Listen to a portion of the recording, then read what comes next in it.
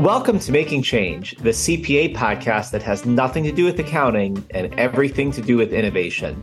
I'm your host, Matt Sartorius, and today we're speaking with Leanne Linsky of Plausible on the future of comedy.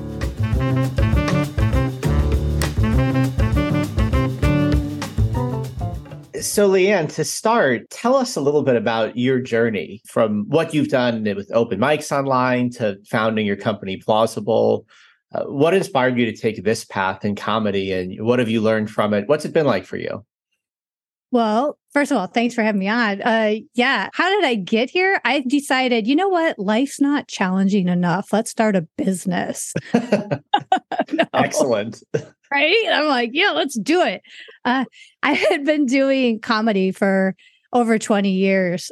Hard to believe, I know, since, I'm only 19. Not true at all. Audio only podcast, but Leanne does look about 19. I can attest to that. Yeah, it's highly filtered. See me in person, you'll be like, who are you? No, I had been doing comedy for over 20 years. And I had also worked in business. I worked for a Fortune 500. I worked for other businesses. I've managed theaters. I've done all these different jobs. But during this time, I've always been on this comedy journey.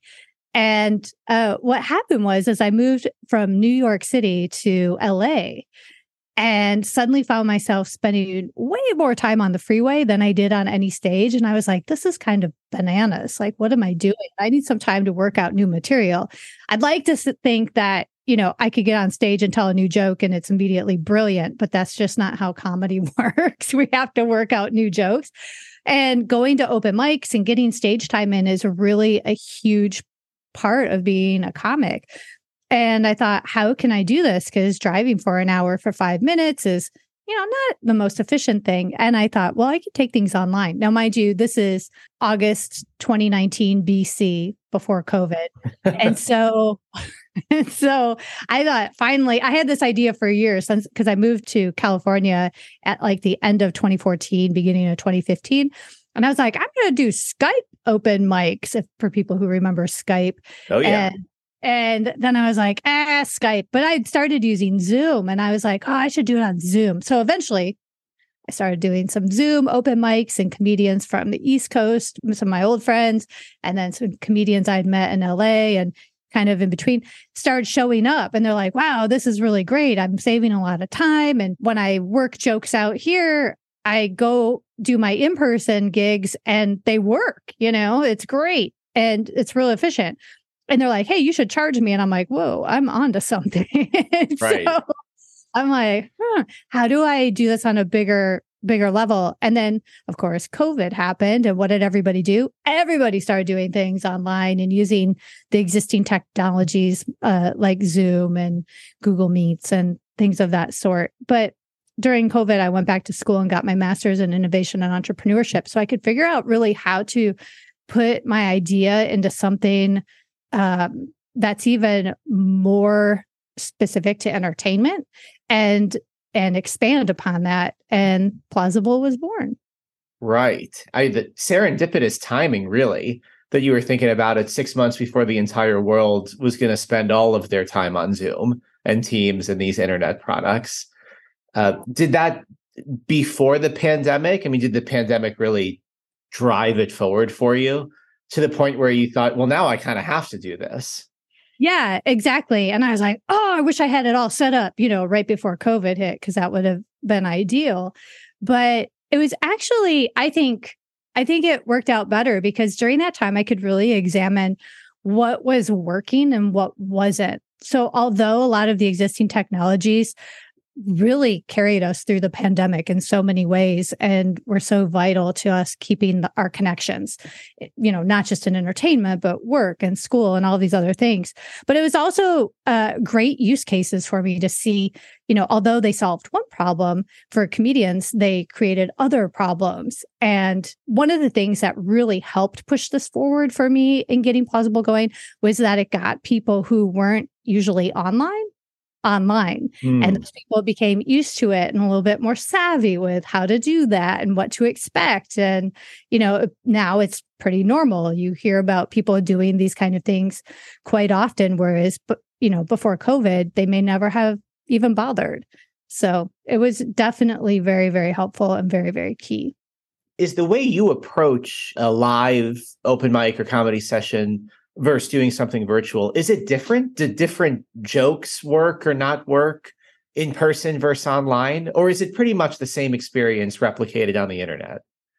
Okay, so I'll handle that in two parts. I don't think it's the same experience. And I don't believe that we can replicate an in-person experience. And so my intention with Plausible was not to do that. It was to bridge a gap, to provide opportunity to perform and be entertained as an additional way, an additional opportunity versus to replace something. Because I do think there's a magic of in-person. That's kind of its own thing, right? Yeah. But I do think that comedians can be just as effective performing online as they can in person. And I equate this to, we watch comedians on late night TV shows, right? And that's like a thing, and they're hilarious.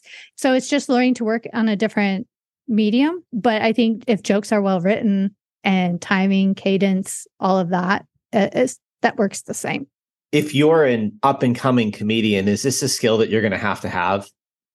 I think so. Since the pandemic, there are more people doing more things online because they've discovered there's benefits to it. There's a couple of things. So when I looked and researched open mics in the US, 40% of them are in New York and California. 40% of all the mics. And that's just in the US, right? And then all the rest are scattered throughout, the flyover states, as we call them. So you kind of have to be located in a large metropolitan area in order to really get a lot of stage time. So someone may be really talented and hilarious in the Midwest, but maybe they don't have as many opportunities because there's not as many venues, or there's such a long commute to get there. And they're not necessarily an environment that supports, a local artist full time. Not everybody's able to pick up 2 suitcases and move to New York like I did, right? If I don't have kids and husband and things like that, I was able to make this move. I don't have things, holding me back.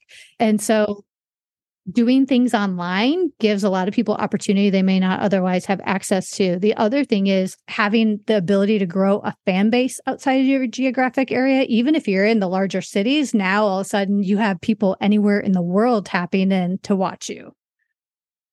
What about things like TikTok, Instagram Reels, where there's a lot of comedians there?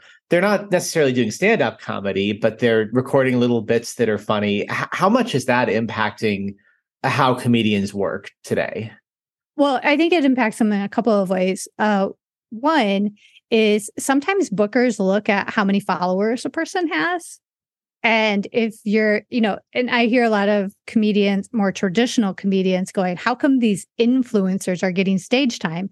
Because maybe these people became popular during the pandemic or became popular online, but they don't have any stage presence or experience on a stage, but they have a lot of followers. So a booker may book them, and then they show up and they just bomb because they don't have the experience under their belt to hold a crowd in that way.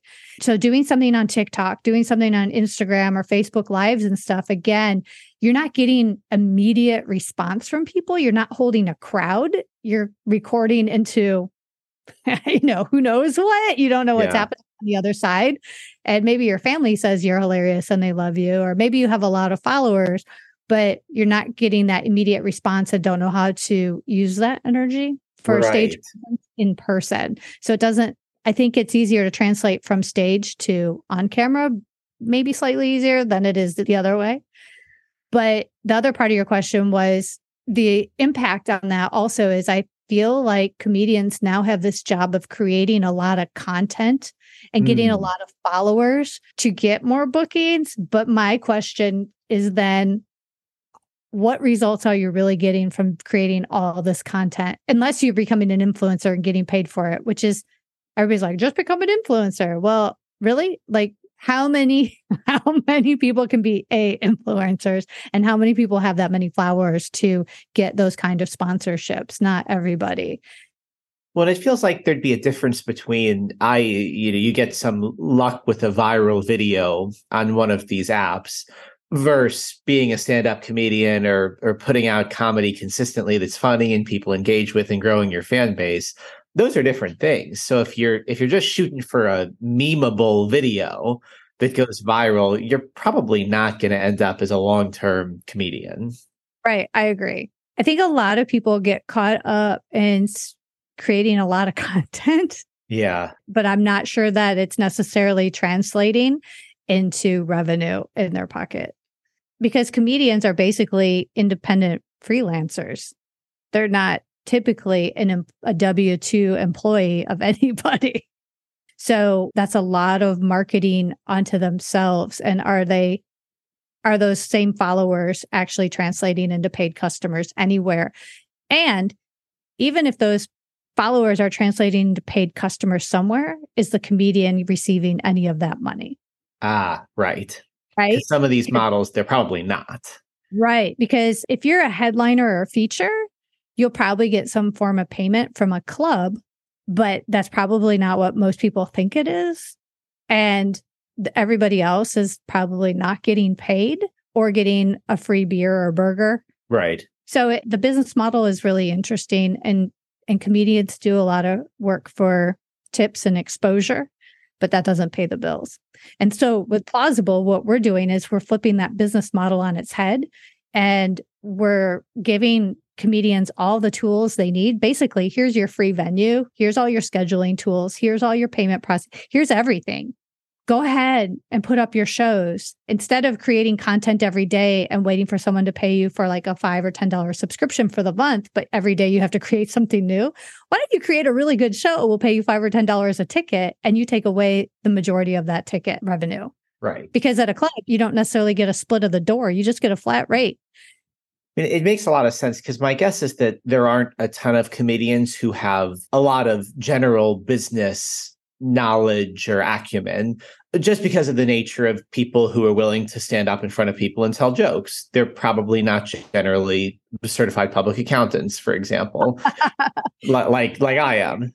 So outsourcing that to, someone else will take care of sort of the business side and the platform, and you focus on creating content or coming up with jokes that are funny and engaging with your audience. I think that's a great model.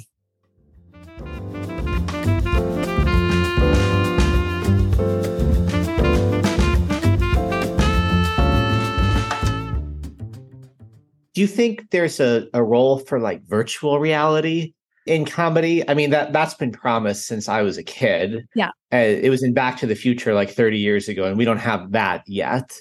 But will that sort of full immersion make this an even more natural fit in the comedy realm? Yeah. So there's actually some comedians in the metaverse, right? Mm-hmm. And they're doing that. And it's funny because when I go into the metaverse, I put my headset on. It's fascinating, the whole concept of it, and then the experience of doing it. And then I have this thing where, have you gone into the metaverse? Oh yeah. Okay. Yeah, I have. So everybody's looking down at their wrist because nobody knows how to do their controllers yet. Right. I found that hilarious. Everybody's got this, like, their head is limp to the side, and they're all anyway. There is a group of comedians, not like a formal group, but there's a couple groups here or there that do comedy in the metaverse. And I think that's great. I think any way you can kind of expand and build upon the creativity of an art form is awesome. But what I find interesting about it is I think the metaverse there's parts of it in the future, but because you have to buy hardware, it's not as accessible for everybody, right? And the hardware is not necessarily affordable for everybody at this time. So I think there's a gap in getting there. And then just in working with comedians since our launch, seeing, although people aren't used to getting online now, people are not as tech savvy as we assume. I think you have to make something simple. So there's a gap. Like, this is where we're comfortable. We're getting by online, but the metaverse is a little ways off for some people in tech savviness. Yeah, I could see that. I mean, even today, when my parents or in-laws come over to my house, they always have to ask, how do I work your television again? So I log into this streaming service and then go here, and inevitably they end up buying something accidentally. So the metaverse would be a whole nother step beyond that. It's a barrier to entry. Yes, there's definitely a barrier. And I think it needs to be pretty frictionless. And I think even having things online, there's still improvements to be made with the way things are set up in the various forms that people are doing things online. I don't think I've had a conversation this year that hasn't involved AI in some way. What's the AI impact on comedy going to be? I have yet to engage with any chatbot that is funny intentionally. So I don't know that that's a thing, but what's going to happen there? I'm a chatbot. I am not real. This is no. That's the twist of this podcast. Leanne is not even a real person. I'm going to Scooby-Doo you right now. This is an interesting question. And I think that there's the part of me that's like, as an artist, I don't think there's a way that AI can replace the person. But then there's the reality of, yes, I think that AI can replace the person. I think like we see deep fakes. We see, how they created, I don't know if you listen to the podcast during the writer's strike of all the late night hosts. Yeah. And I think they took and they used AI and created a commercial using their fake voices. Mm-hmm. And they were all like, oh my God, like, how did this happen? So I think those things are possible. I know people are like, I used Chat GTP to write a joke and it wasn't very funny at my serious yet, right? Because these models learn. They get better and better and better as they go. So is it possible? Probably. That makes me sad as an artist, right? The other interesting thing, as much as I'm a fan of technology, I mean, my goodness, I have a tech company. I think there's ways it can help us, but this goes back to like doing math. When we're in grade school, we have to learn to do math manually before we're allowed to use the calculator. And I feel like in comedy, even years and years ago, when I was taking comedy classes and improv, we'd have to learn all the rules before we were allowed to break them. Right? It's kind of like in entrepreneurship. You have to understand your user and their problem before you can build the proper solution. And I think the same goes for AI. It has to have a better understanding of what it's doing before it can properly solve it. But even the artists who may be trying to write jokes with it or do things like that, the same thing applies. In order to write a good joke, you have to know what a good joke is. And I think AI is a tool. Yeah, it'll be weird to see what happens here. Because I know part of the actors' strike was about this very idea that, I'm 65-year-old George Clooney, and now they can put 40-year-old George Clooney in a show, and it sounds like me, and it looks like me, and that's weird. And how will I be paid for that? And what will my descendants think about it? It doesn't seem totally implausible that at some point in the future, there'll be a 15-minute comedy show, and afterwards someone will Scooby-Doo it and say, that was Microsoft's whatever AI that just did that, and everybody thought it was funny. I face that with some anxiety, wondering when that will happen. Any advice for, if you're an up-and-coming comedian today, what should you be doing that maybe your peers weren't doing 20 years ago? First of all, you should totally be getting on Plausible because we do give you all the tools, but also it's a great networking opportunity to meet people, comedians all around the world, and also fans from anywhere.